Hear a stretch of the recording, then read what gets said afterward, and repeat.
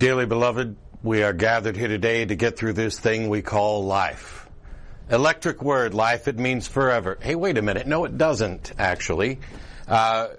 Prince died this week at the age of 57. I was a huge Prince fan, but that lyric always struck me as odd. Electric word, life, it means forever. It's maybe a bit of a deepity, might be potentially poetic, but life doesn't mean forever, and especially if you go on to talk about, say, there's something else other than life, an afterworld, and a world of never-ending happiness, and you can always see the sun day or night. Hey, wait a minute, I thought day was what we defined as that period of time where the sun occupies the sky and night is the other.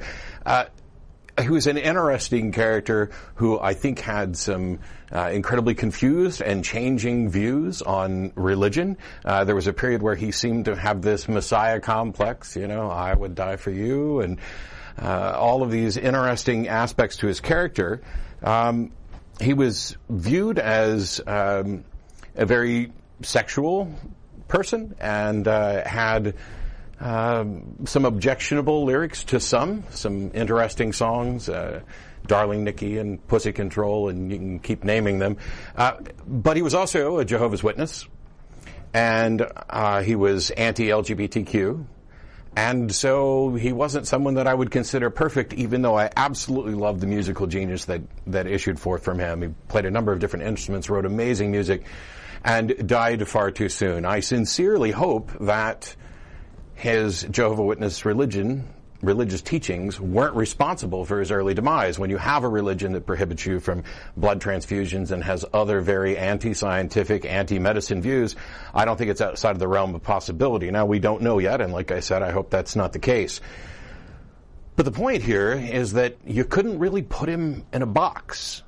And I'd like us to kind of maybe recognize that we have a difficult time putting anybody in a box. We're not going to agree with everybody or disagree with everybody on probably everything at any given time.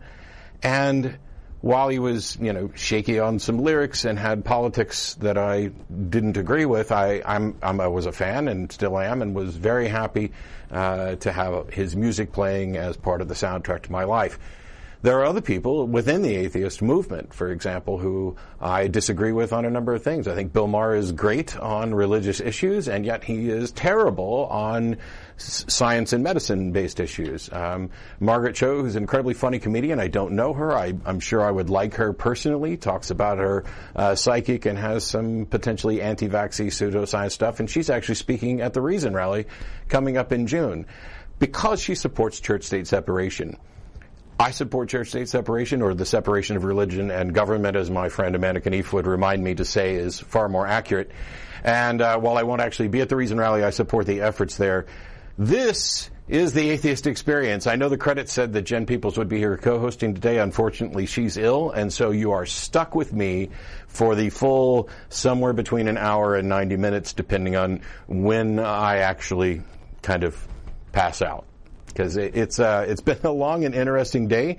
I managed to remove a longtime friend from my life due to a violation of a trust. That was a great way to start the morning. And then I went to St. Luke's United Methodist Church here in Austin, where they are doing a series of Sundays where they take a look at other world religions and clearly non-religion.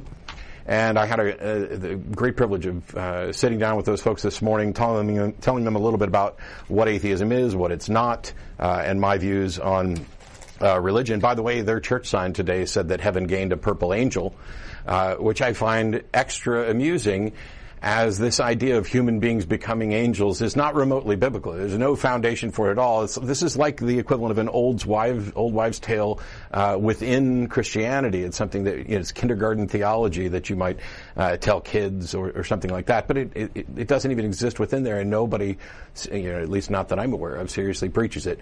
But even this church, which is a secular progressive. Their views on LGBTQ issues are far similar to mine than Prince's, so maybe I should value those people more than Prince. I don't know. I think you value people differently, and you put them in different categories, and they mean different things to you at different times. It's a big old goofy world, to quote John Prine, And because I'm flying solo, I have nobody else to turn to ask what's going on. I have nothing announcement-wise to say other than I will be in Regina, Saskatchewan, Canada next weekend, so I won't be on the show. There's a convention up there. I'll be there along with Seth and Aaron and a few other people. I don't have the schedule up in front of me right now. The call lines are full. By the way, if you're trying to call the show, it's area code 512-686-0279. But all the lines are full right now. You can also go to atheist-experience.com and see a link, both in the upper left and in the How Do I Call the Show section. It'd be a green link that just says call the show. That will let you do essentially a voice over IP call like you would with Skype or Google Hangout, only using the software for our call-in system. After the show's over, we get together and then go to dinner at Threadgill's, which is, like I said, just right over there and up just a little bit. You can get the address. It'll pop up on the screen right there, 6416 North Lamar. Given that, hey, that's 7 minutes. 7 minutes. I didn't have to do any actual debating. Let's go ahead and get to some calls here. We've got Jared in Corinth. How are you doing? Hello? Well, maybe we don't have Jared in testing. Hello. Hello, Jared. Thanks for waiting. Hello. Can you hear me? Hi. Yes, I can. Very good. Okay. I've been a fan for years. Awesome. Well, let's see if we can fix that. No, there's if no you're way. If you're listening through a stream, by the way, you're not going to want to do that because it sounds like maybe I'm on a massive delay. So. No, actually, I'm on my telephone, and I'm not even by a computer or a okay. TV. Let's dig in then. What'd you call about? Well, if there is a God or gods of the Bible, and surely God has changed the way He's acted through the Bible, maybe could it be a UFO, maybe extraterrestrial, maybe giving people influences to write an ever-changing way of we perceive a God. I'm not quite sure what you're saying. God does not change, but I'm not quite sure what your point is. I want to know is. if you believe in.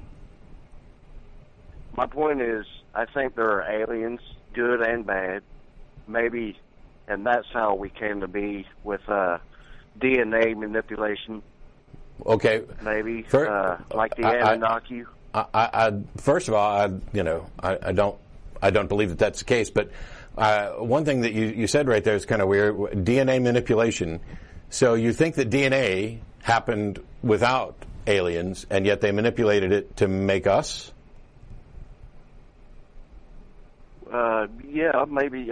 Why? I mean, DNA is a self-replicating molecule that in and of itself is sufficient to explain where we came from. So what makes you think that there was tinkering? Well, I couldn't answer that. Like I say, I have no facts on what I'm stating. I'm trying to fill in the gaps between is there a God or afterlife, or is there nothing? Does it all? I was raised in church, and I guess I don't believe in it anymore. Well, I understand that, and I understand, trying to figure out. Part of me wants to.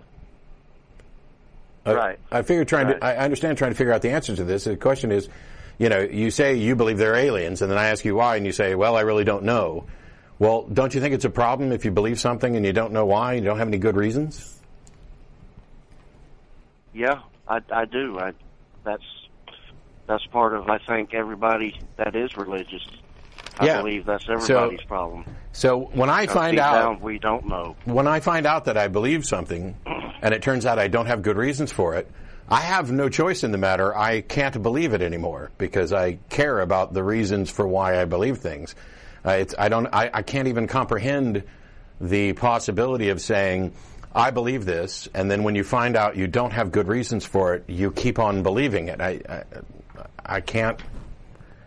just can't wrap my head around it. It sounds more like, or I suspect it's more along the lines of not so much I actually believe this as it is, I don't have a better explanation, and this isn't necessarily impossible, so I'm going to go with this type thing. And not that I don't know, because I can't read your mind, but when you say that you think you should have good reasons,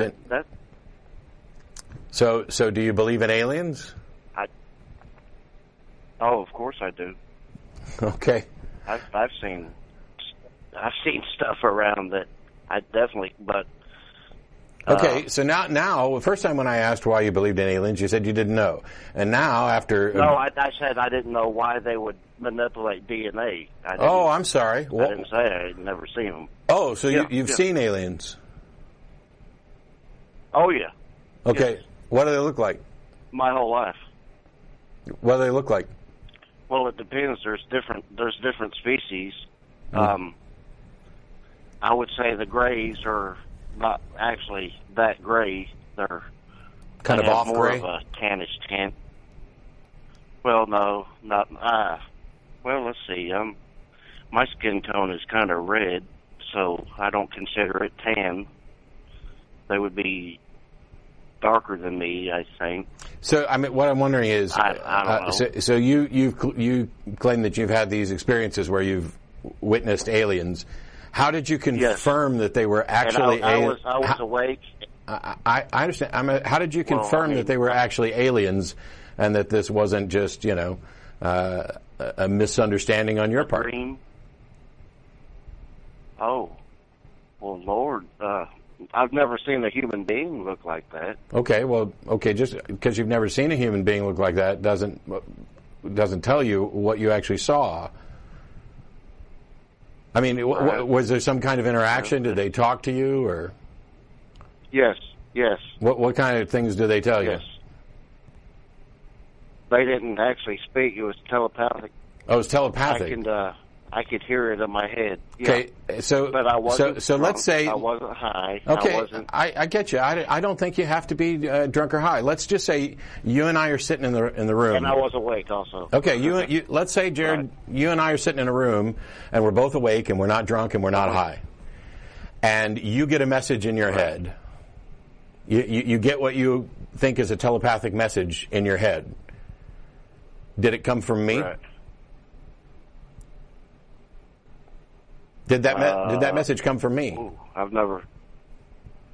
I don't know. Yeah. How would you know? So let's say there's 4 people in the room, and one thing that you suspect might be an alien, but you're not sure because you haven't done any sort of examination or anything else, and you get a telepathic message. You think. How did you confirm that it was actually a telepathic message rather than just you thinking to yourself? And then how do you tell where it's coming from? Right. Well,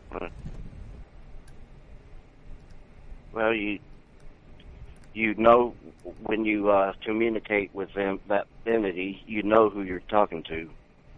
Okay, how? And I don't know how. I guess you're looking right at them. Okay. I'm looking at the TV screen. I'm looking at the audience.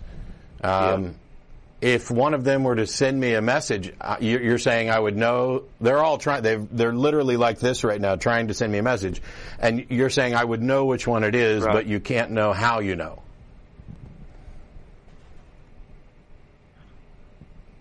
Well, I don't know how to answer that, Matt. It was. How would you demonstrate? I don't know. So let's say a lifetime experience for me. Okay, so you're an expert at identifying which aliens are sending you messages from a lifetime of experience. No? No, I'm not an expert at all. You've got a lifetime of experience of identifying which aliens are telling you messages, and you don't think that counts as expertise? I don't have that. No. Lord, no. Okay, well, let's not call it expertise. Claim to be any expert at all. Oh, well, let's not claim. So what I'm saying is you have a lifetime experience where you've been receiving messages from aliens, and I haven't. Well, so you know like something. Messages, and I'm no artist or no genius or anything like that. I'm just a poor country boy that is trying to figure out this thing called life. No, I'm not. I know how to paint a car. I'm an expert at that, but that's about it. As far as intellectual, no.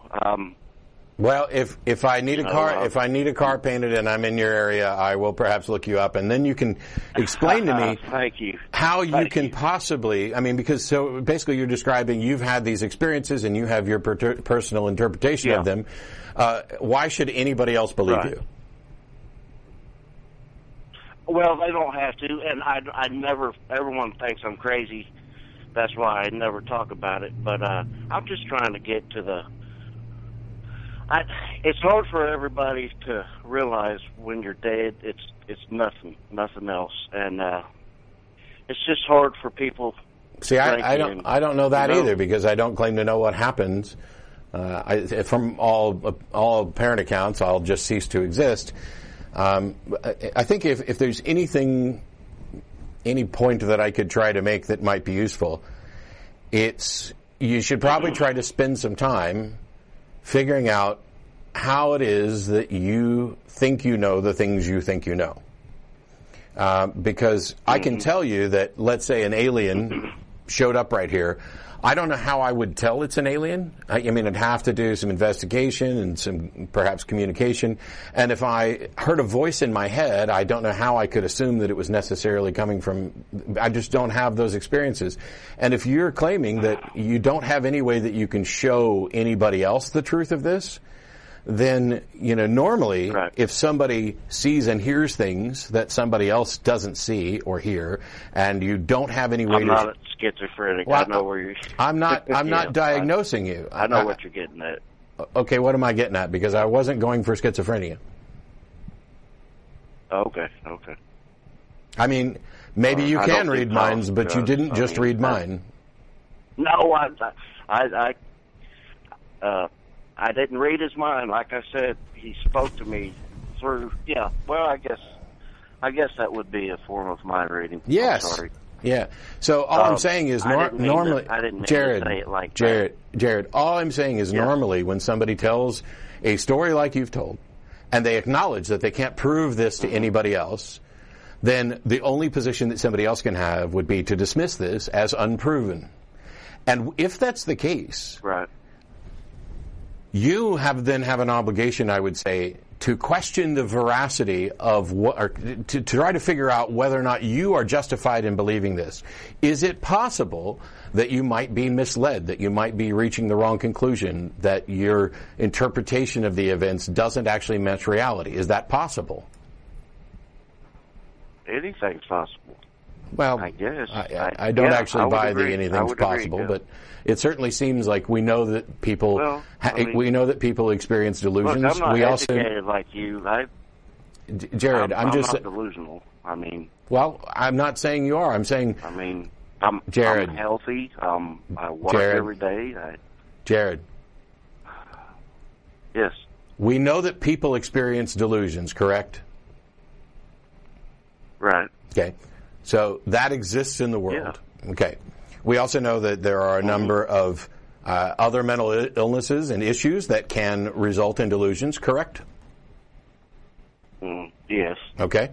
We also know that people often make mistakes about what they see and hear and remember. Right?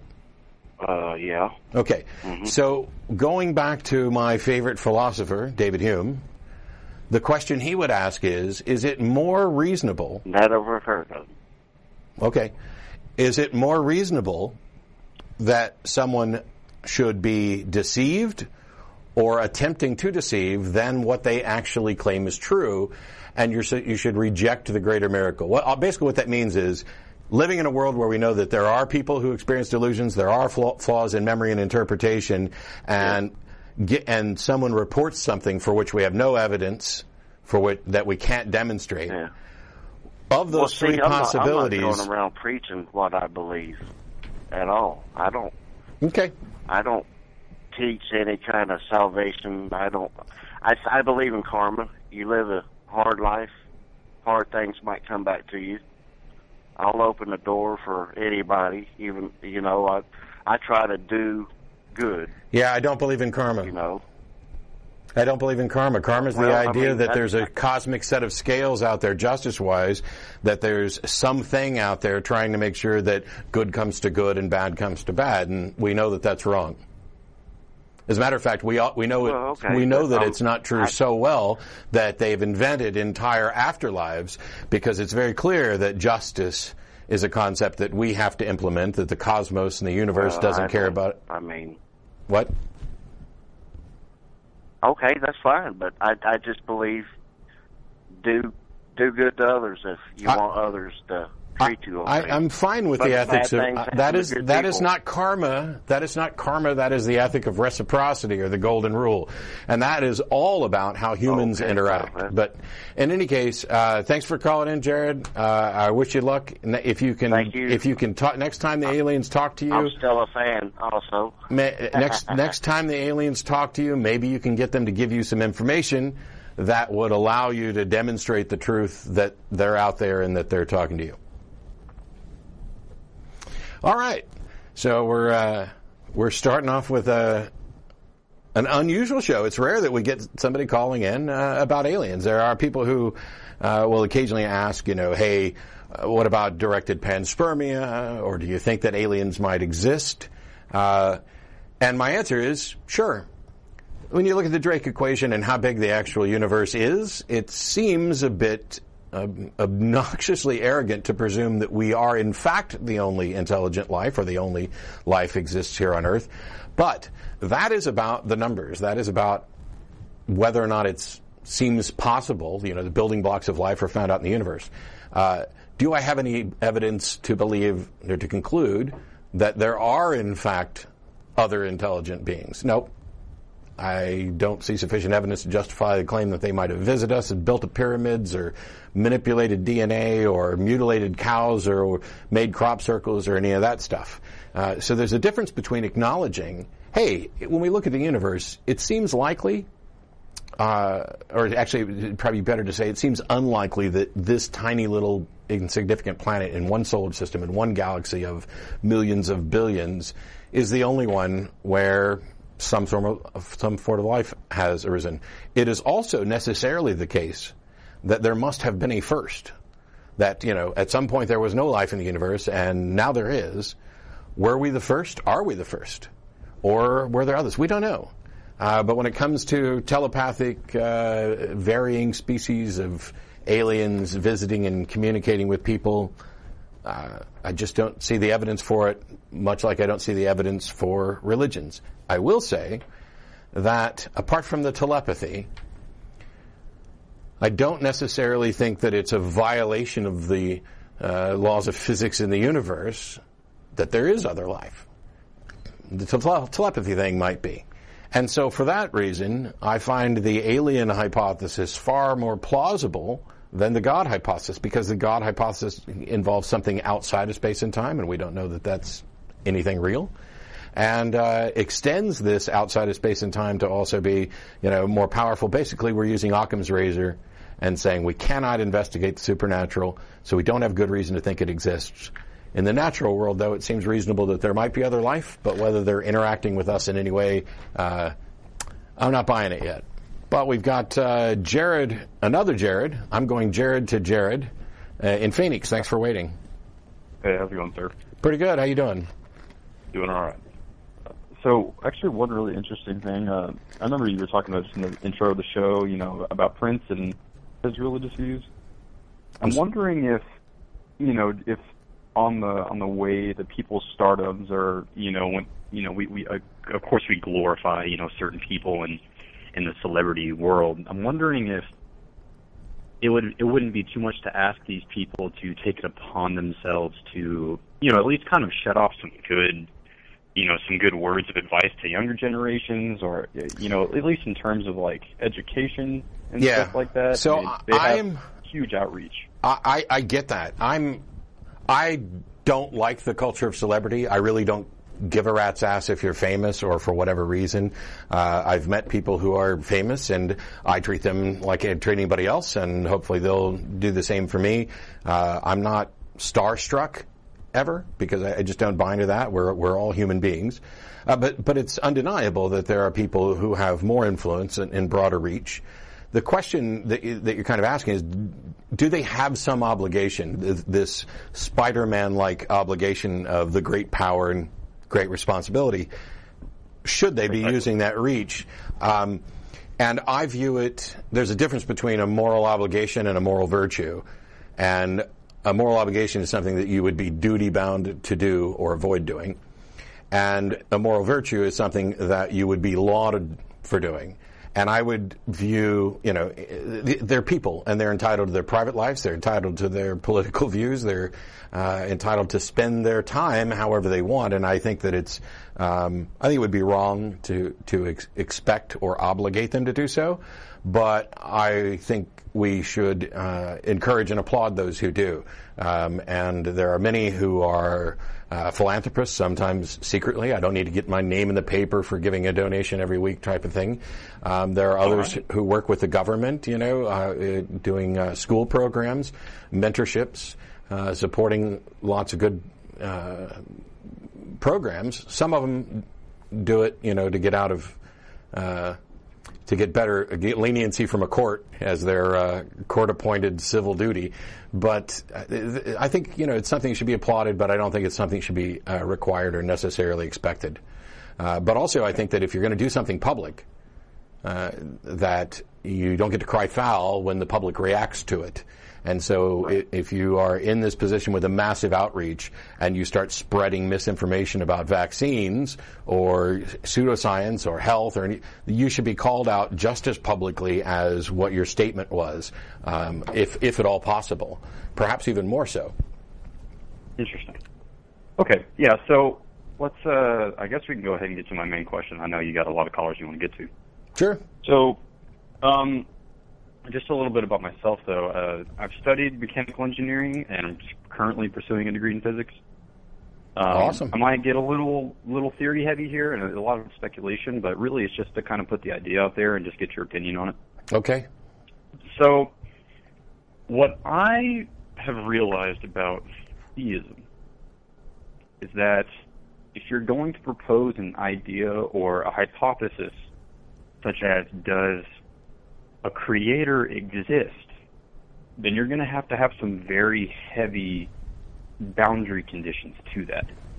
So, what do you mean by boundary conditions? Because my first thought is you need to define all the terms. You need to define Absolutely. God, and you need to find exist even. Right. Right. That's exactly what I'm getting to. Okay. So, boundary conditions are basically, just aspects and characteristics of what you're trying to hypothesize. So, typical religious idea of God is omnipotence, omniscience, omnipresent, etc.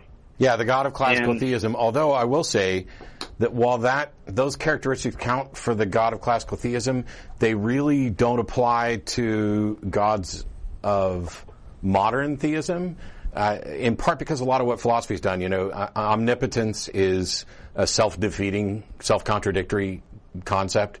The silly things like, can God create a burrito so hot that he can't eat it, might have an equivocation on power, but generally speaking, those terms get redefined by modern theologians, apologists, as God is maximally powerful, maximally knowledgeable, and then nobody knows what the hell maximally knowledgeable means. Does it mean, everything? Do you know the future? But by all means, continue.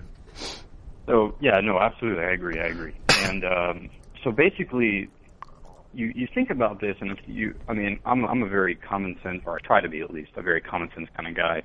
So if you posit something like that, it's obviously not going to make very much sense. So you have to change your definition of what said deity would be like. Okay, so now let's actually take a chance at that. So billions of years from now, let's say if humanity manages to make it that long, obviously we're going to be, at least in reference to the Kardashev scale, pretty up there, type 5 or above, maybe. So maybe, technologically speaking, I'm not necessarily convinced that that's the case, because we can't know about a potential technological roadblock. Sure, but I'll run with that. Go ahead.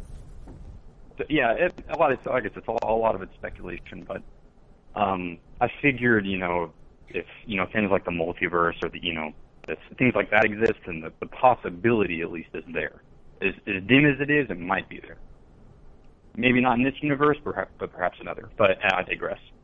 So, if we have the technology and the understanding of physics to completely describe mathematically and physically the laws of nature as we understand it at that point, I honestly wouldn't be afraid to say that a simulation of sorts would be beyond that civilization's reach. And, of course, you have all kinds of questions of motives and purpose that pop up at that point. Okay, well, why would they want to do something like that? I mean, technically speaking, we do a lot of things just because we can. So, if the possibility is there, I think that's something to entertain. But now this gets me to my main point. So, first of all, and I'll let you get to your main point. Sure. I'm not sure that it's fair to say the possibility is there when the truth is we can't show that it's impossible. And the failure to show that something's impossible doesn't mean it's necessarily possible. The fact that we could perhaps create simulations that become increasingly real does not mean that we could actually simulate something as vast as the universe or even something like a human mind. It may be that there are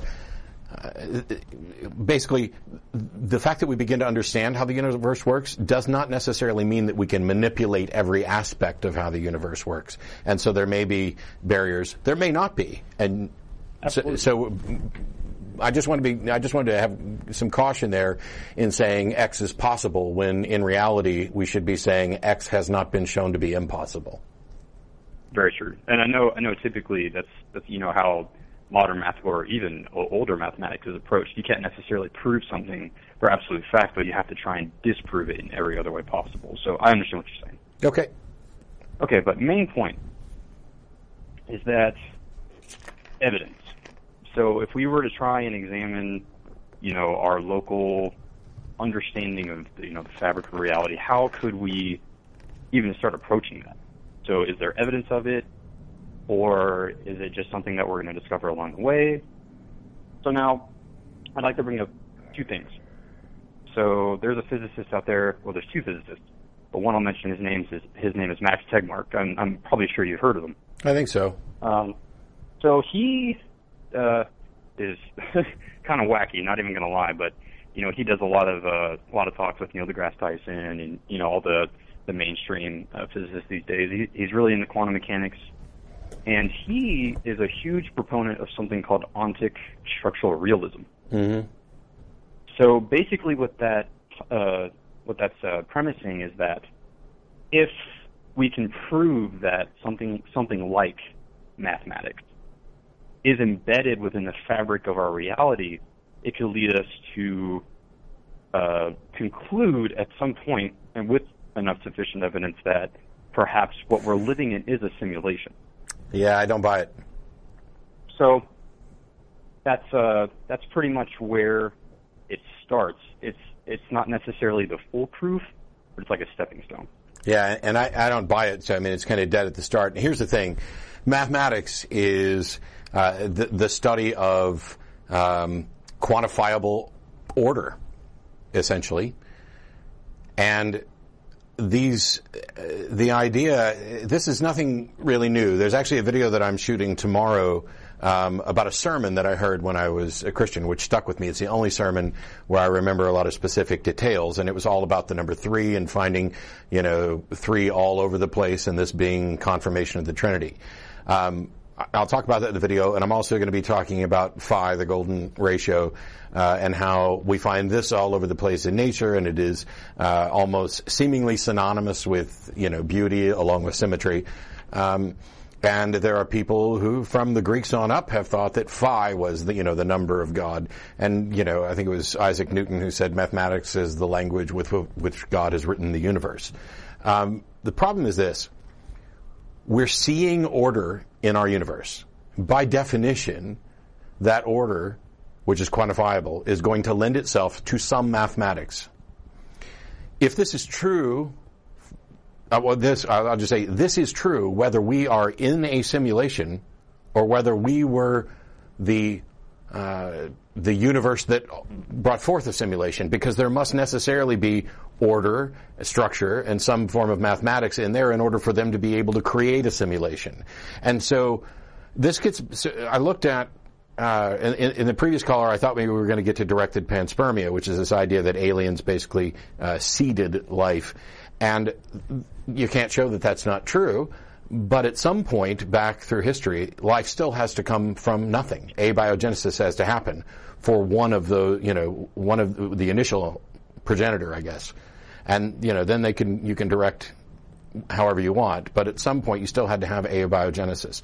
And the same thing is true with this simulation idea, and that there's still order and structure in any given simulation, and in whatever civilization created that exists outside of the simulation, unless you want to claim that it's turtles all the way down with simulations, and I don't know how that argument can hold up. So given that that's the case, what we have is you need a way to distinguish the particulars of the order that we see in our, quote, simulation, to distinguish that from the order that we see in the non-simulation. And as we have no access to the non-simulation that we're aware of, or until we do, we can't make that comparison. It is the same roadblock that prevents science from investigating the supernatural.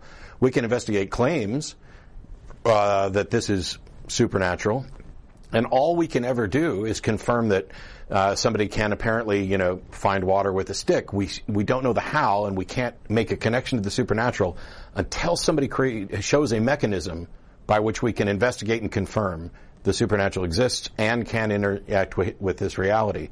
And for me, the same thing is true for the simulation models. It just kind of pushes the problem, I guess, one step back. Okay.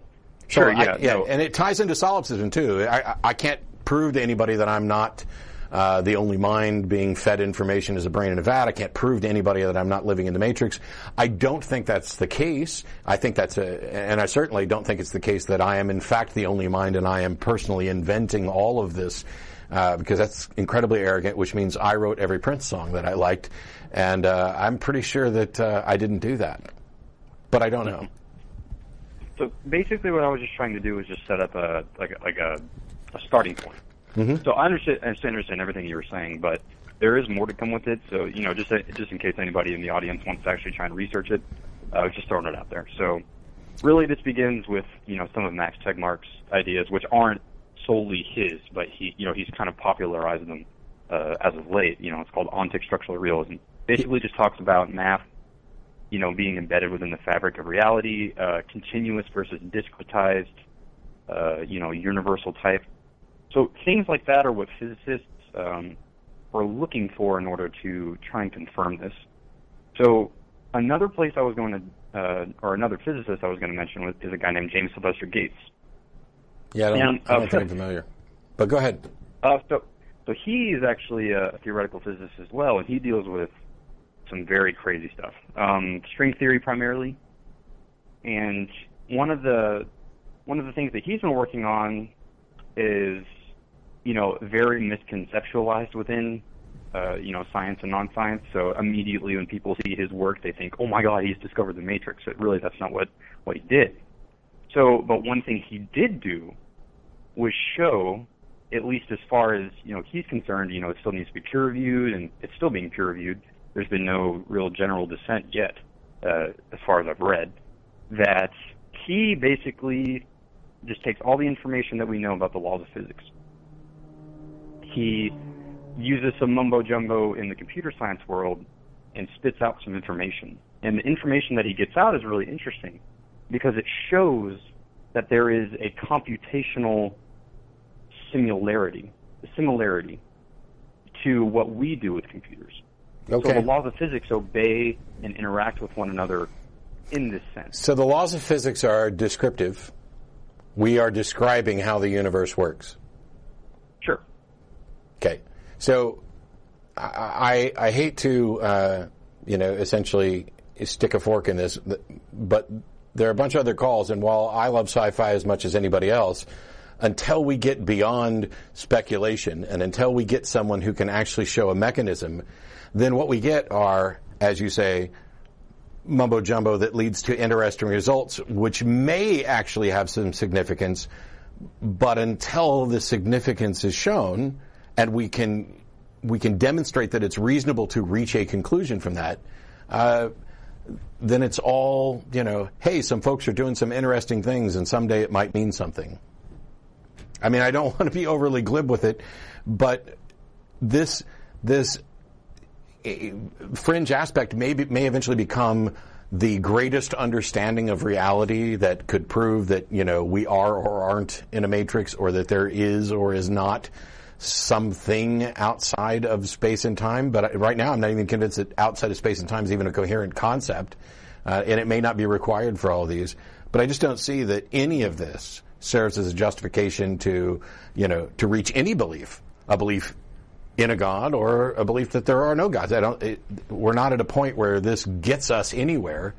It's not as easily dismissed as, navel gazing or the person who thinks they're getting telepathic messages. But as it stands right now, I don't see that there's any there, if that makes sense. Sure. Yeah, no problem. On that note, I'll let you. Yeah, on that note, I'm going to go ahead and get on to some other callers and see if I can't crank through a few of them here before we're out. But I appreciate the information, Jared. Hey, not a problem. You have a good one, sir. Thanks. All right. What do we got? Stephen, thanks for waiting. You had a question. Hi, yeah. How's it going, Matt? It's going pretty good, I think. I don't know. I'm flying solo, so there's nobody to tell me I'm really screwing it up. Yeah, no, I'm sure you've been doing fine so far. I'm a former Christian. I'm an atheist. I've been an atheist for about 2 years. And in the talks that I've had with Christians in that time, a lot of them have reverted to using the kind of Sci-10-Bruggencate presuppositionalist argument. And I want to know what were some really, some simple, easily digestible ways to counter that. So, not to toot my own horn, but I'm assuming you've seen the debate that I did with Sci? I have, yes. Okay. Also, on my Patreon project channel, there are 3 or 4 videos that go through that debate in detail that gives additional...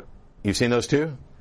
Yep. Well, I don't know if I have much else to say to you. For me, the short crux of the problem with presuppositionalists is this.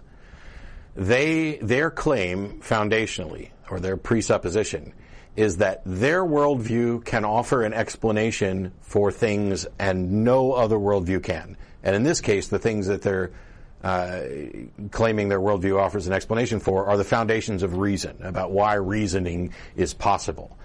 And the truth of the matter is, they never actually demonstrate that their worldview can offer an explanation. They just assert that that is the case.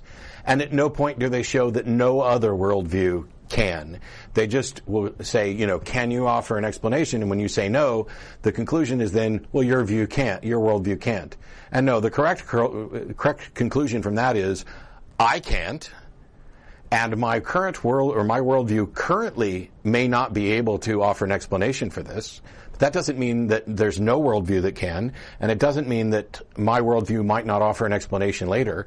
And also, it all presupposes the idea that there is, in fact, an explanation for this, and that it eliminates the idea that this is prima facie the way things are, as if they could be any other way, as if there was ever any possibility that it couldn't have the reasoning or the foundations of reasoning, identity, non-contradiction, excluded middle, could be violated. It's, as far as I can tell, they are necessarily true, and true everywhere, in all places, in all times, etc.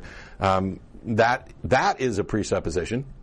I'm presupposing that those things are true, and I acknowledge that during the debate.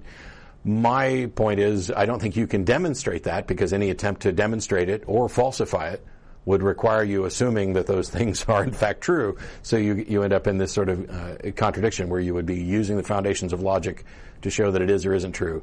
And I can see somebody just like grabbing their head and shaking their head about, oh no, we're going down this road again. I think that's really it. If at the end of the day, presuppositionalists are presupposing God, they're not offering evidence for a God. They're not evidentialists.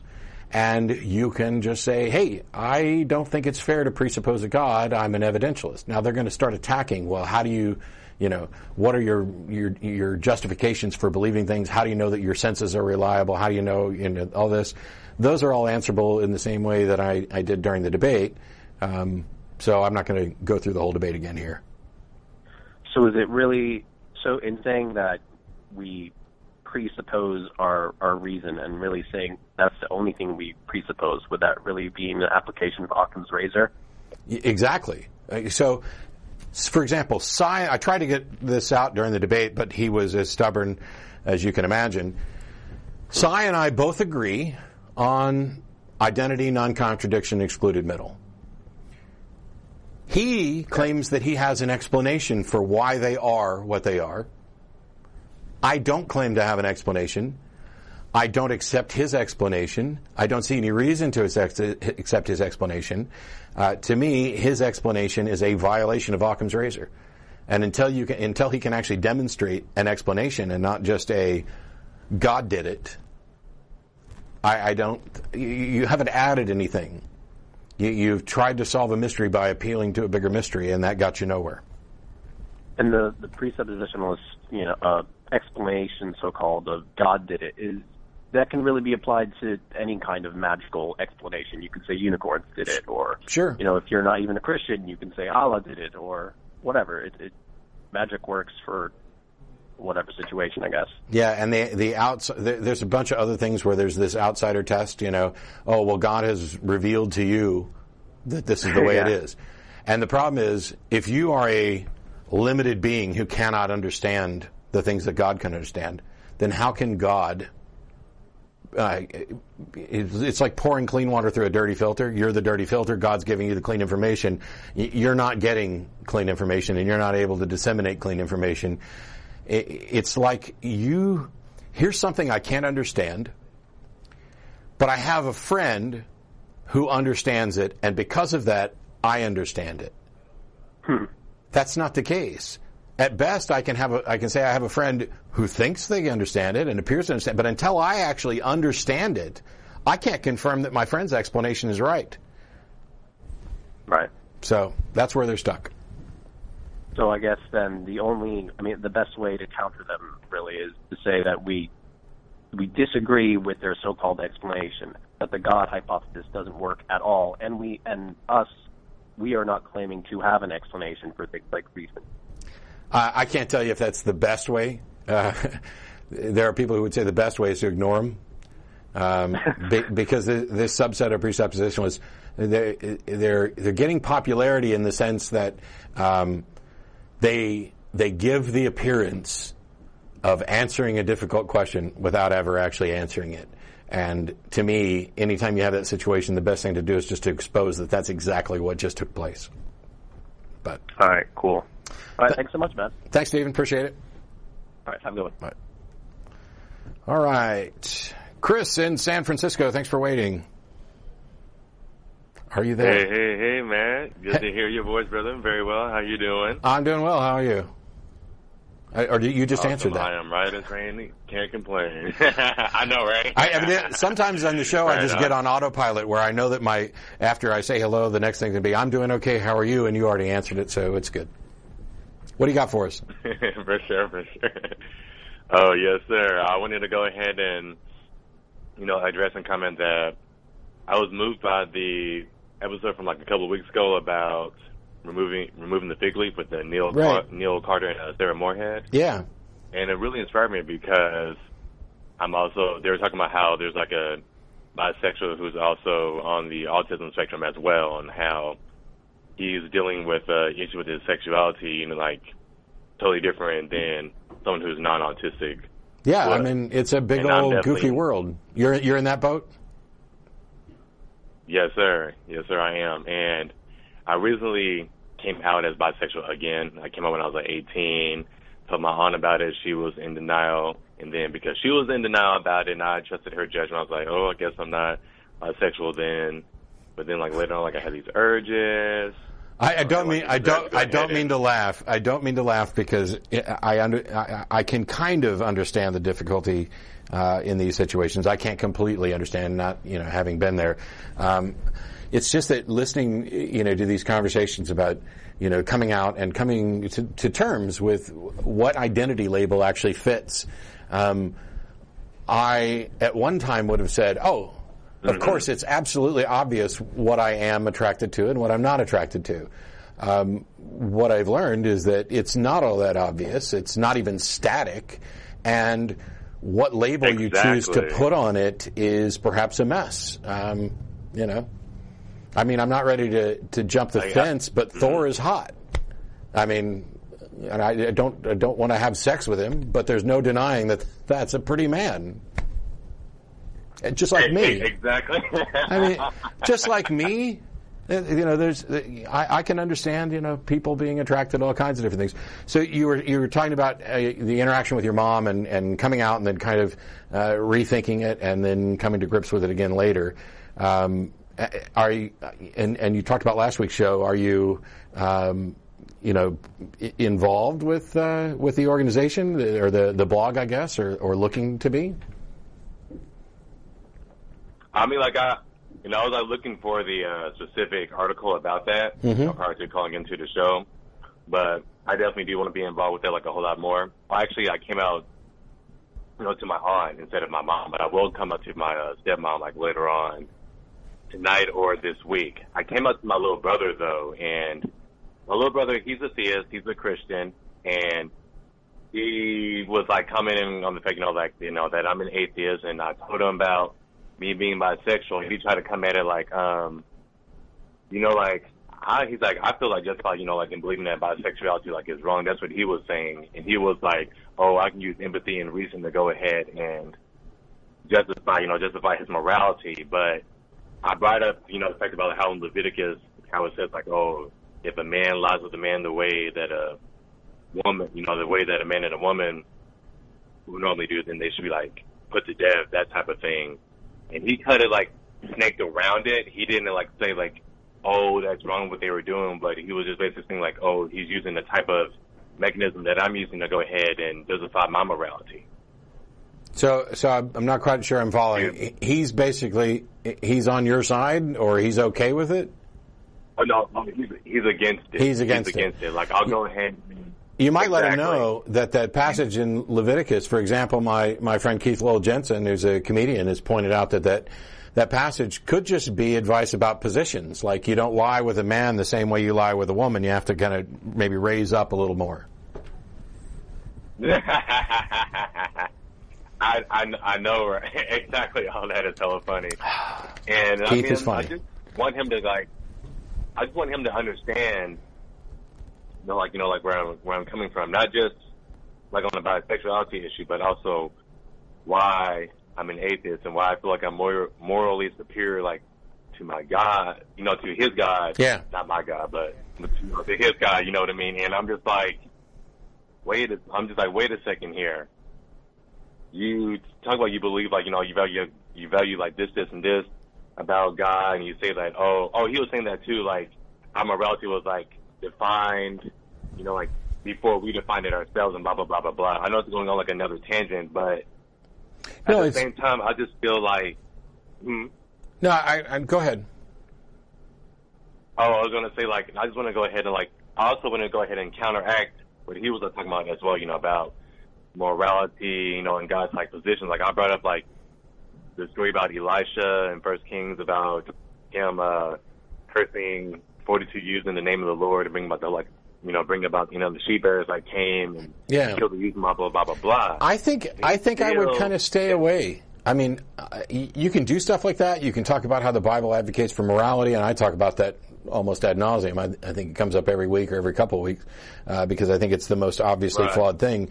I think in conversations like this, one of the best ways to deal with this is to say, okay, you have your views on morality, and you're citing the Bible to support them.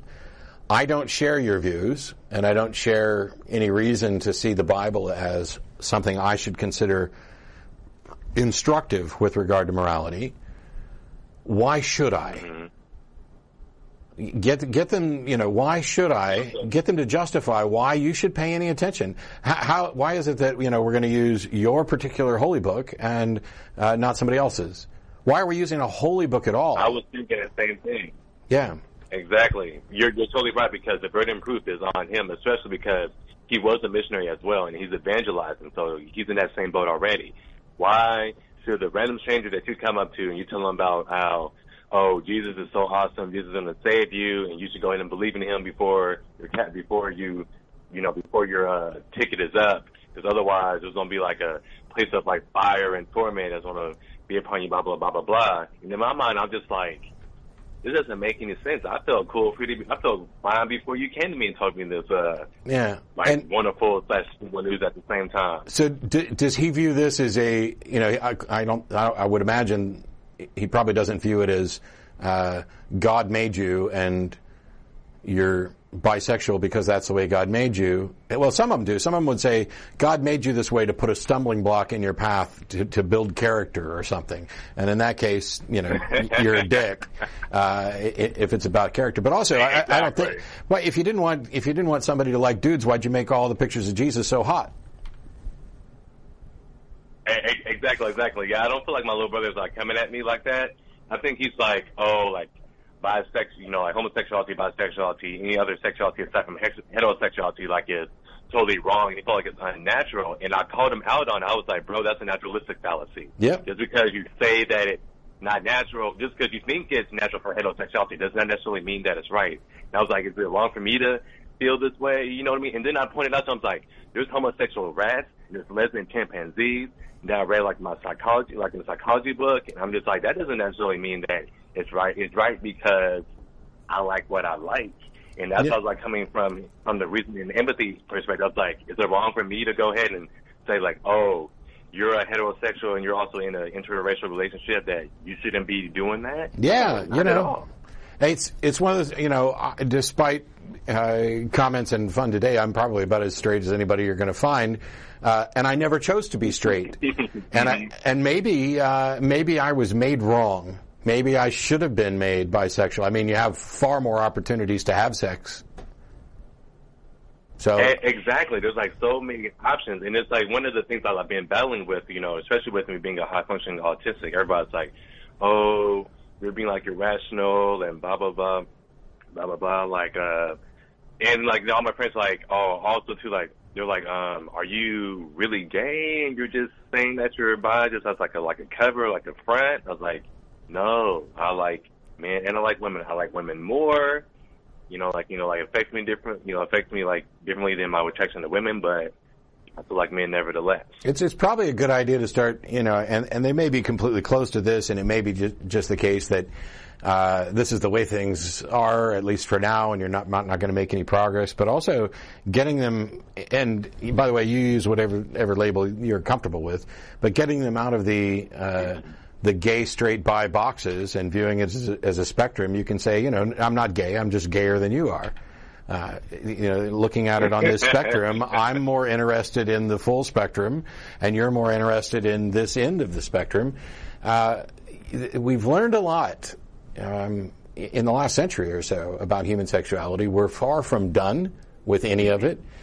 And the idea that some Bronze Age people were given the end-all, be-all instruction to human sexuality, and this is that nothing has changed either in how we act or in how we think about how we act, is just bizarre to me. So I wish you all the luck in the world in trying to deal with this. The most important thing is to keep yourself safe and happy, and if that means, unfortunately, cutting somebody out of your life who is making your life not safe and happy, then I know it's difficult to lose family members. Hopefully, many times the initial reaction to anything, whether it's about your sexuality or the atheism, is incredibly negative. And I think Dan Savage has recommended giving people a year to say all the terrible shit that they want, and then after that, it's shape up or ship out.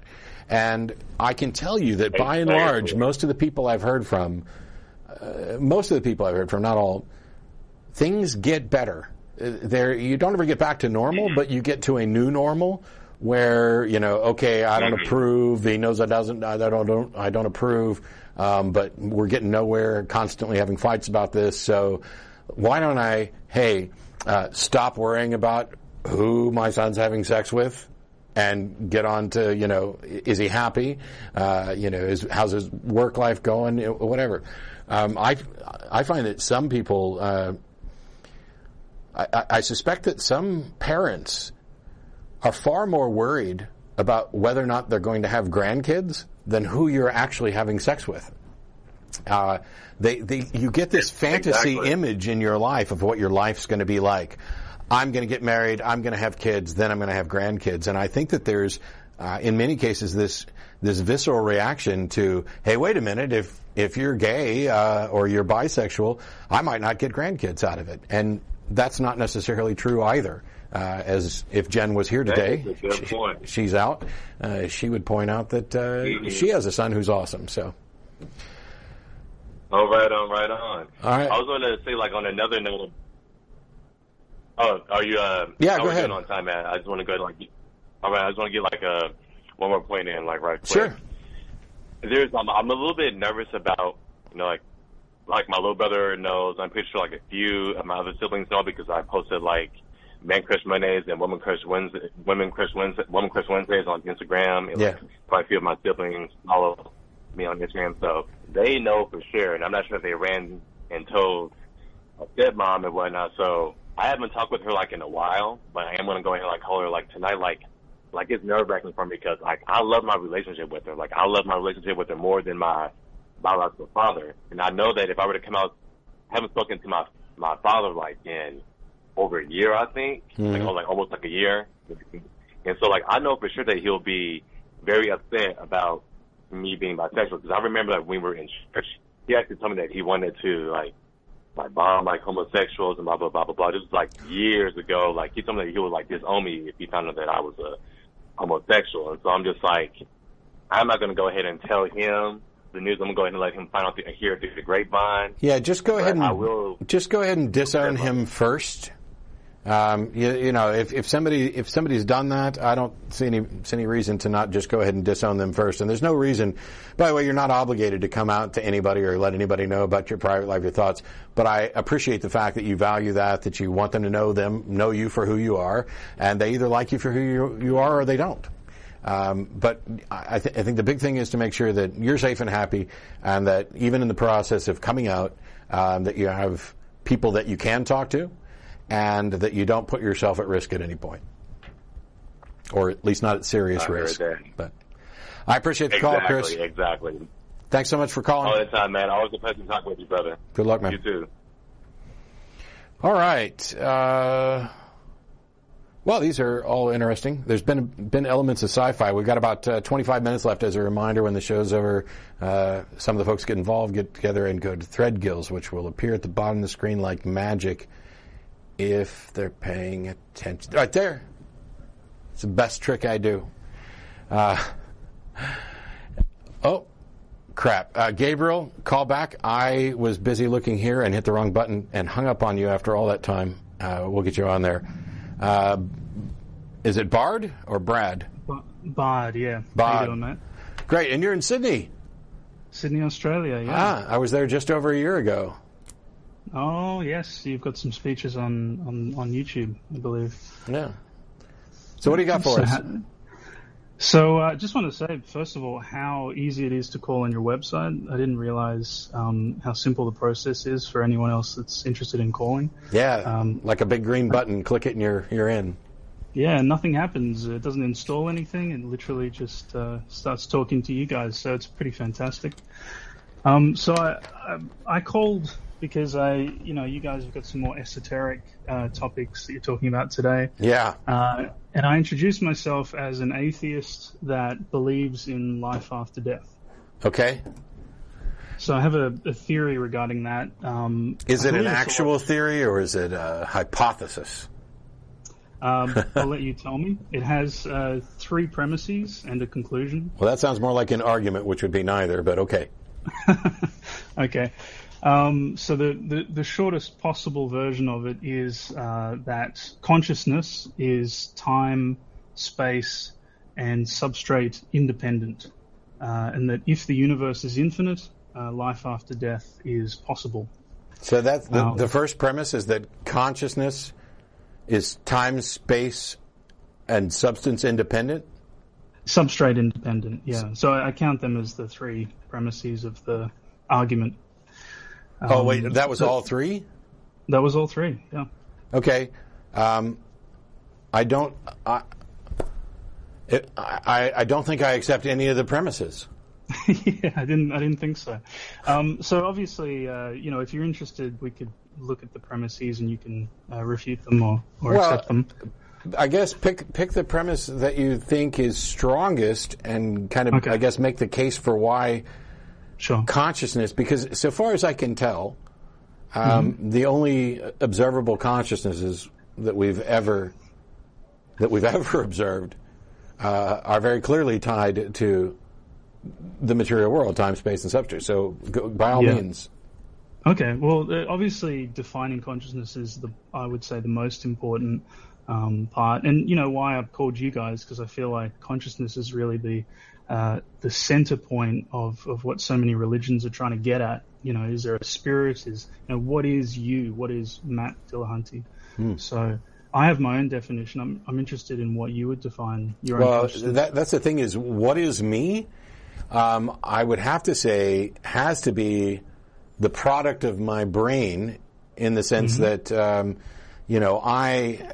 this idea of self is a package of thoughts, memories, beliefs, preferences, the awareness of surroundings and reacting to that. All of these things make the self consciousness. But I'll acknowledge that, consciousness is actually not only difficult to define, but it's not very easily explained. And even when Dan Dennett wrote his book, Consciousness Explained, the critics' first response was that the book was mistitled. It should be Consciousness Explained Away. That's kind of my view of consciousness and self. And so because we know if we damage parts of my brain, parts of that change. One aspect of this is continuity. So, if I don't, there is a context in which I am not the same person that I was this morning when I woke up. There's new information in my brain. There may be things that I no longer remember or have easy access to. So, but there is a continuity of experience there, so far as we're aware of. Yeah. And so you get to the ship of Theseus problem where, as you start replacing bits on the ship, when does it stop being the ship? And if all 100% of that ship has been changed, is it the same ship? And the answer is no and yes. And so the no answer are the constituent parts of this ship that we're labeling ship of Theseus the same as when we started? And the answer is clearly no. But the ship of Theseus is a label that we apply, and that label has a continuity with the parts. So we take the label, and at point A, the label applies to all the parts of the ship, and when we replace a part, we redefine the label such that it now applies to this new thing. And the label changes along with the ship, so that it is always the ship. And that's the same thing for the self. The label of what I am changes right along with me. Yeah. So would it be fair to say that you do assign that label and say that you are still you, even if your cells in your brain have been replaced over time? Yes, I am still the label. I mean, this is actually not just a self-adopted label. It's a label that we'd actually agree on. For example, my wife still uses the label for me that she used when we got married, even though I'm different. This is more of an issue of labeling, and this is why I mentioned the continuity when we talk about identity and transporter problems and things like that. Continuity is essential, and this is why I can't understand how you can divorce consciousness from time. Well, that's the second. Well, the second premise is what I call, or what I think was properly referred to as the contiguity of consciousness, or the continuousness of it. But that's not independent from time. That is expressed as a continuous change through time. Exactly. Like a musical song, it has to stay together. It has to be one note after another. My only real confusion here is that whenever I raise a point, you keep saying exactly, and all of my points are designed to show that consciousness isn't independent from time, that it is in fact constrained and constantly redefined as time changes. Okay, well, in regards to the time premise, I think a hypothetical is an easy way to play with it a bit.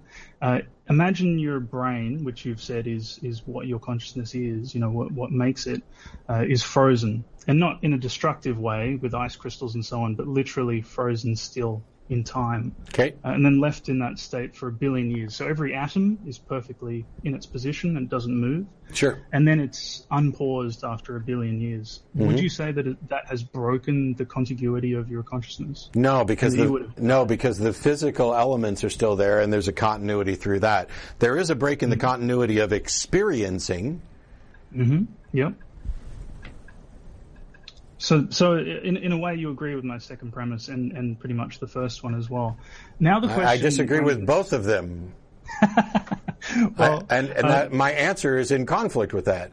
So maybe the way your premises are worded are a bit troubling, because it's. Okay, so would there be a break in consciousness, provided we're including awareness in that? Yes, definitely. Mm-hmm. Because there's a conscious awareness before the freezing and a conscious awareness afterwards.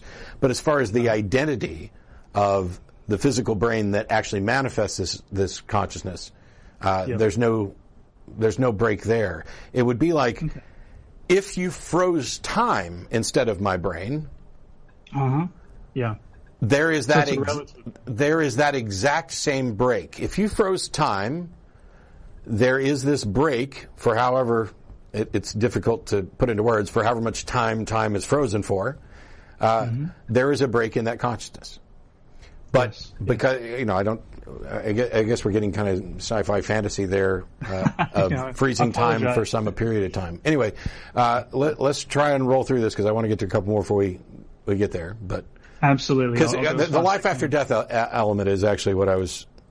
Yeah. So the final premise is essentially, hypothetical is the easiest way. Imagine, so you've agreed that your consciousness would still be continuous, with the pausing.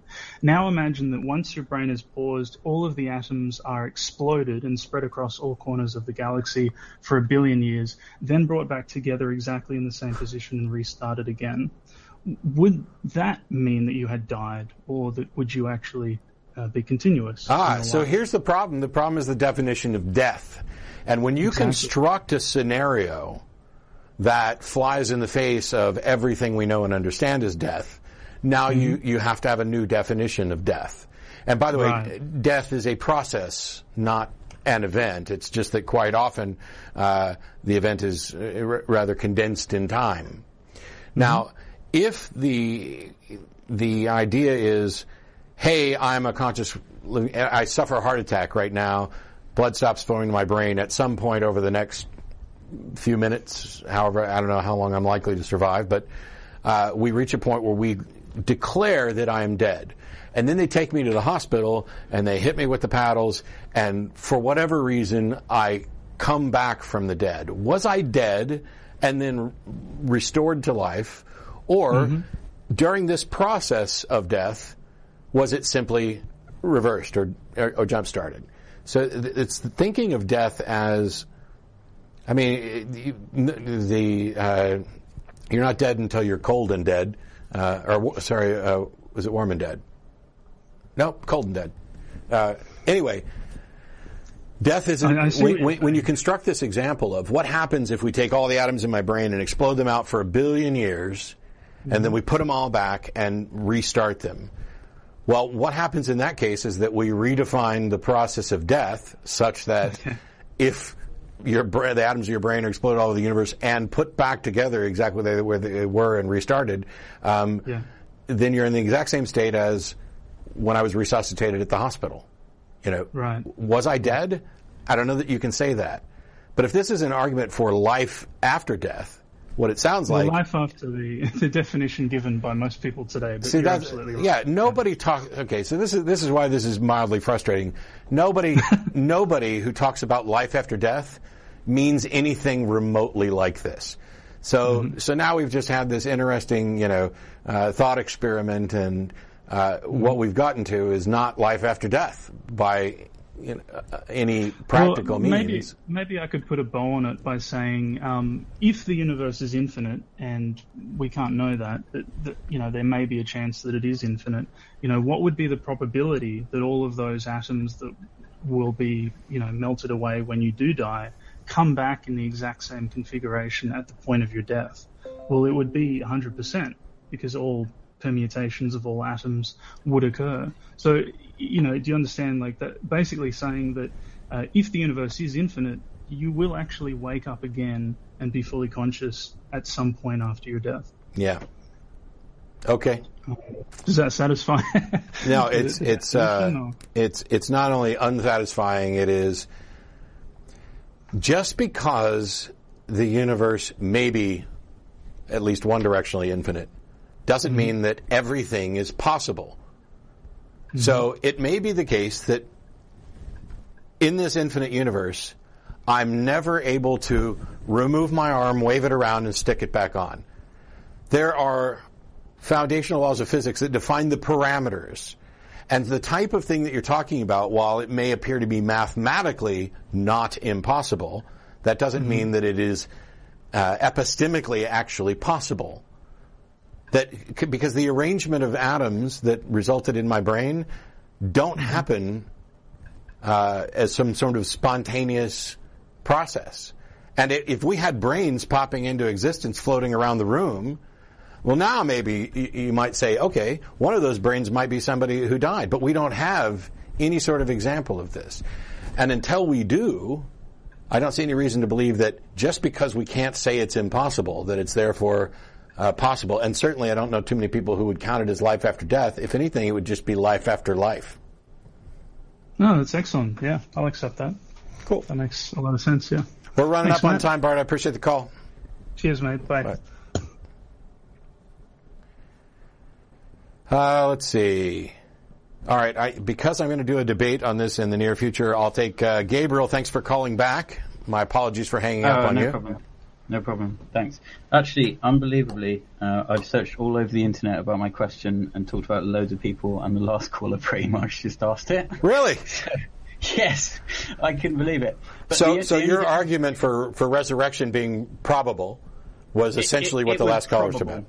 It was just under the kind of premises that I think I'm a physical being. All properties of me must be physical. Yep. And the laws of physics don't seem to change over time. And I know that it's possible for me to exist because of the laws of physics. So I was, I thought. Well, it's possible for you to exist because you exist. Yeah, and given an indefinite amount of time, I would have thought then it's probable that I will exist again. Not definite, but probable. Yeah, and so when you start talking about probabilities, and I've done one video about this, and I'll probably talk to it a little bit more. I don't know if it'll be in tomorrow's. I haven't really cornered that, but I'll take a look at it. The debate I'm doing in August is on the resurrection of Jesus, whether or not it actually happened or not. And I can tell you right now that if my opponent walks into the room with some sort of, well, if the universe is infinite, then, anything is possible, and it's probable that Jesus' atoms were disseminated and then reformed outside of the stone that was rolled the stone away and came out, appealing to what seemed to be outrageous, not even epistemic possibilities, but epistemic not conclusively impossibilities. Nobody's going to win a debate that way. And it's not remotely like what is described. Yeah, okay. That's fair enough. Cool. I could talk about another question. Is that possible? As long as we can do it pretty quick, I've actually got a theist waiting too. Yeah, that's fine. It should be very quick. I mean, I actually have a kind of different. I'm not a Buddhist, but I have quite kind of Buddhist type beliefs. So I think that kind of all the atoms that I'm made up of came from the universe. So I think, in a greater sense of the term, we are all the universe. And so I think that I get that, and I don't disagree with it. I just think that that it's the wrong way to go about addressing it, because it gives an impression that isn't accurate. When people talk about, we're all one, or we're all this, it gives an impression along those lines, which is kind of like saying me and this plastic bottle are related. Well, technically, we the atoms that were formed in stars but I'm not related to this bottle in any sense that's worthwhile.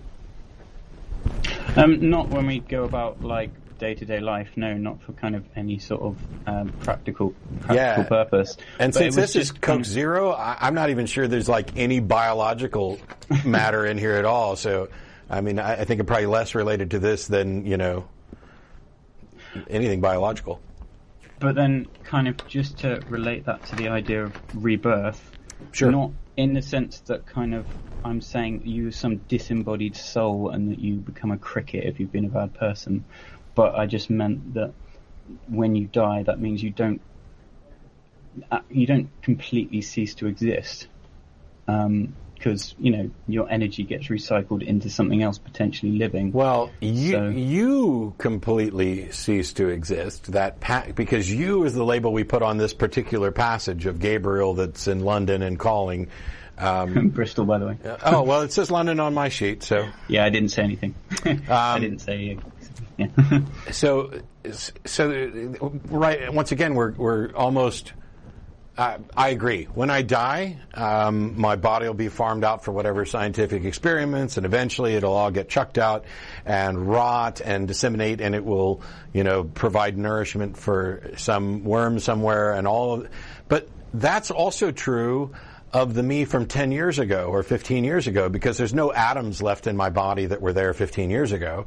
They all processed through so what I was then has gone on to feed stuff already, and this process continues after I'm dead.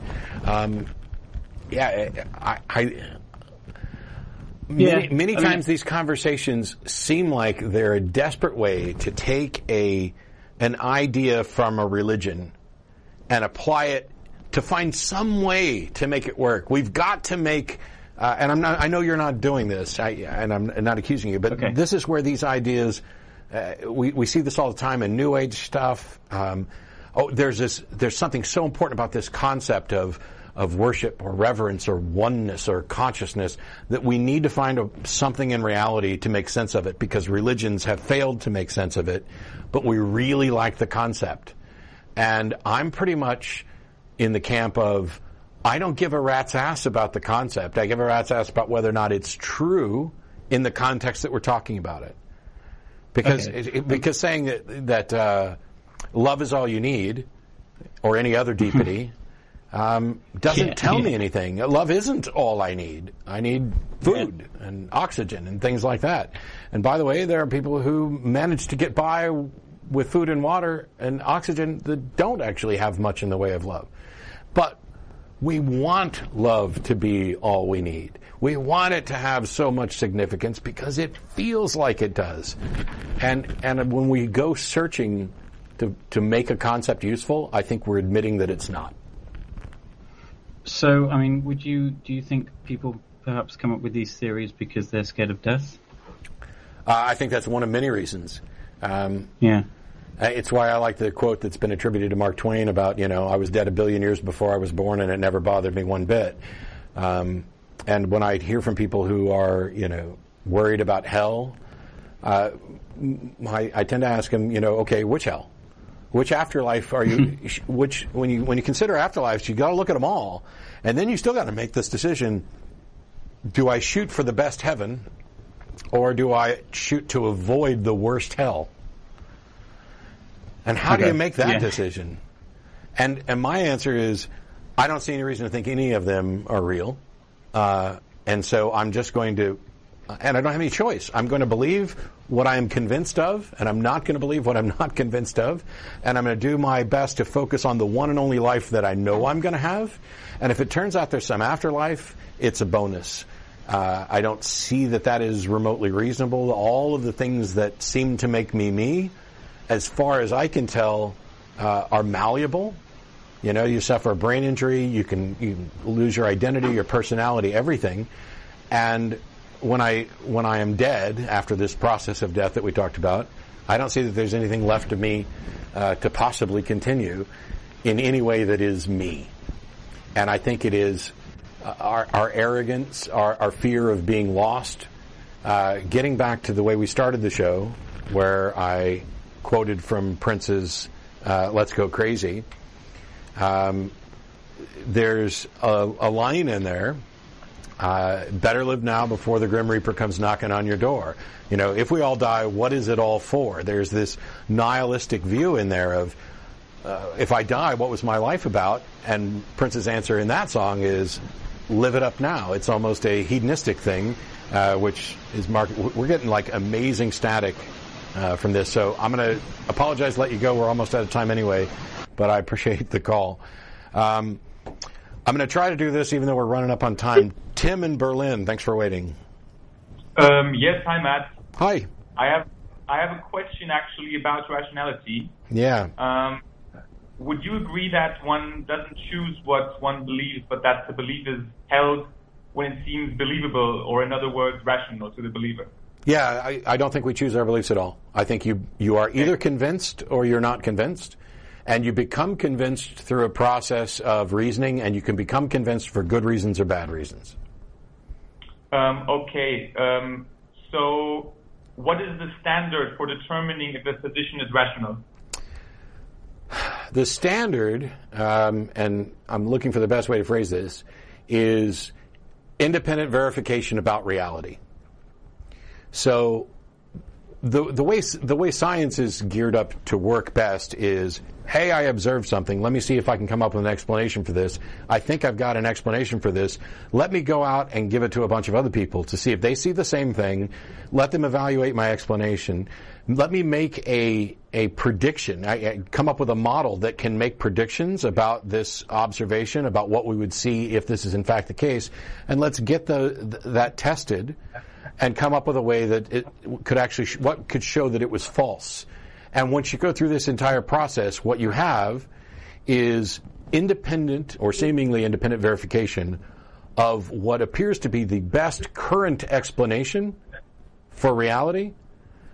And that's just about distinguishing good explanations or rationally, reasonably supportable, believable explanations from the ones that aren't. The results are what dictate whether or not you have good reasons. So if I would have an experience, no matter how the experience or what the experience would be, if I could not reproduce the experience, I would never be rationalized to believe in what I believe as a consequence of this experience, in your words. Is that correct? Possibly. Here's the thing. We have experiences all the time that we don't have independent verification of that specific instance. For example, if I walk out in the backyard of the building right here, and I'm the only one out there, I don't have to wonder if what I'm seeing is real, provided what I'm seeing or what I think I'm seeing is consistent with all of my independently verified experiences before. So it's not like the second we lose independent verification, our whole worldview crumbles. You build up models of the world that are independent. So there's some bamboo growing out there. I know because I've gone out and seen it. Other people have seen it. We talked to it. I can get samples and have it independently verified. And knowing that I live in a world that works this way means that when I walk out in the backyard, even if I'm the only one, if I see the bamboo, I don't have to go, oh my gosh, how can I possibly know whether or not this is bamboo? On the other hand, if I walk out in the backyard and there's some ghostly apparition and I run back in, or an alien, something I think is an alien, to do a callback, and I run back in here to get some people to go out and verify it, and they can't, then all I can say is I had some experience, and I can't rationally determine all the pertinent facts about that experience. Was it something in my brain? Did I see something that was real that I just wasn't able to verify? And so we're going back to Hume again, my favorite philosopher. One of my favorite quotes from him is, "The wise man apportions his belief to the evidence," which means your confidence level in what you believe should be proportional to the amount and the quality and quantity of evidence that supports it. Okay, but in that case, everyone who believes in a God or something that you would define as irrational, from their point of view, it has to be rational in order for them to believe it. So would you say that they can actively kind of like impact the way that they assert evidence? Do you know what I'm getting at? Because, everyone no, who I believes in God... I'm not... Go ahead. I'm saying I don't understand what you're saying. Okay, everyone who believes in a God, in order for them to believe, since you granted the first premise, doesn't choose what he or she believes, but believes on the basis that it seems rational to them. Yes. But you assert their belief to be irrational. Yes. So do you think that they can... Well, not necessarily. Okay, but do you think that they can somehow actively choose how they assert the evidence that they derive conclusions from? No, but what can happen is this. We can be wrong, and we know that we can be wrong because we've all been wrong.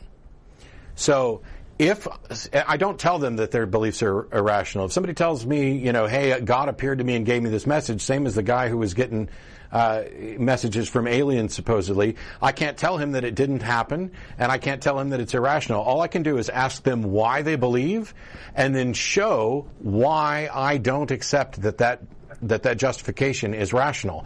If their argument for why they believe is, a teleological argument, we can go through that argument and point out potential fallacies and other things. If their argument is an ontological argument, we can address that. If it's about a personal experience, all we can say is, do you have good reason to think that your interpretation of your personal experience, we're right back to the very first call of the show, is correct? Or is it possible that you are wrong? What mechanism do you have to tell the difference when you're wrong and when you're not? And that mechanism, by and large, is independent verification, which means, as going back to my favorite philosopher for the third or fourth time today, as Hume says, revelation is necessarily first person, and to everybody else it's hearsay. So your personal experience may be very convincing to you, and you may be convinced that it's rational, but you can be wrong both about your interpretation and about whether it is in fact rational. And it is possible, by the way, to hold a rationally justified belief that turns out to be false. And one of the prime examples is when people thought that the sun went around the earth. All of the available rational evidence at the time supported that conclusion, and that conclusion was wrong. But the way you demonstrate it's wrong is by coming up with additional evidence and showing that there is a more accurate model that provides a better description than just sun go around and round, so clearly it's going around us. Because the idea that the Earth was spinning on its axis was incredibly counterintuitive, because we had no examples of something spinning without crap flying off of it. Why weren't we flying off? I mean, you had to gain an understanding about gravity and stuff like that. If it were the case that believers had the same sort of justification, like they're the ones who are right, they're the ones who are the Earth spins, that's something that we believe once there's justification for it. As it stands right now, if believers are correct about the existence of a God, they are correct by happenstance. They have not offered evidence for the existence of God. They have not offered sound, rational arguments for the existence of God. If they had, we'd have Nobel Prizes and it'd be front page news everywhere, and it would be taught in grade school. Yep, there's a God. But they haven't done that. Okay, and I apologize, but we've actually gone like 5 minutes over. and we're going to hit our upload limit if I don't stop. But feel free, by all means, to call in another time, or you can email tv@atheist-community.org to hear from more of the rest of us. My apologies to the two people I did not get to, but we calls. And, after 95 minutes, I'm worn out. It's been a long day. I don't normally get up early on Sunday. One of the big benefits to being an atheist was you get to sleep in on Sunday, and then a local Methodist church says, hey, can you be here at 9? I'm like, 9? I'm not up at 9 on a Monday, let alone Sunday. But it's been a great day overall. I had a really good time with the folks of the United Methodist Church. Thank them for having me out there. They were not just pleasant, but they were interested, and I think a lot of people got a lot of information out of what I said. I really wish that there was more of a dialogue so that I could get more out of what their views were. Luckily, I had a couple questions afterwards. As I mentioned, I'll be in Canada next weekend at a convention, Regina, Saskatchewan.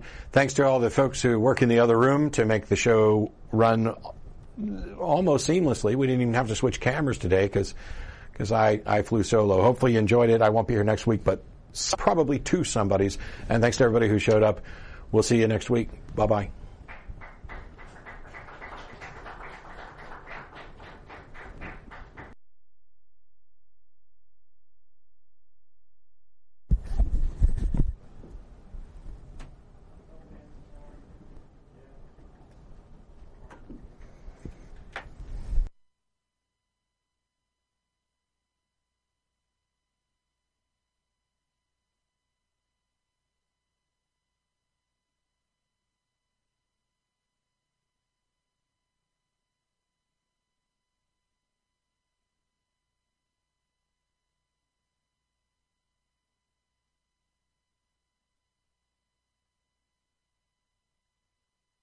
Hi, this is Russell Glasser, host of The Atheist Experience.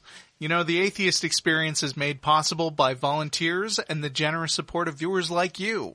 If the promotion of positive atheist culture and separation of church and state are values that you hold, please consider contributing by becoming an ACA member or visiting our product page at evolvefish.com under the Partner tab. Thank you.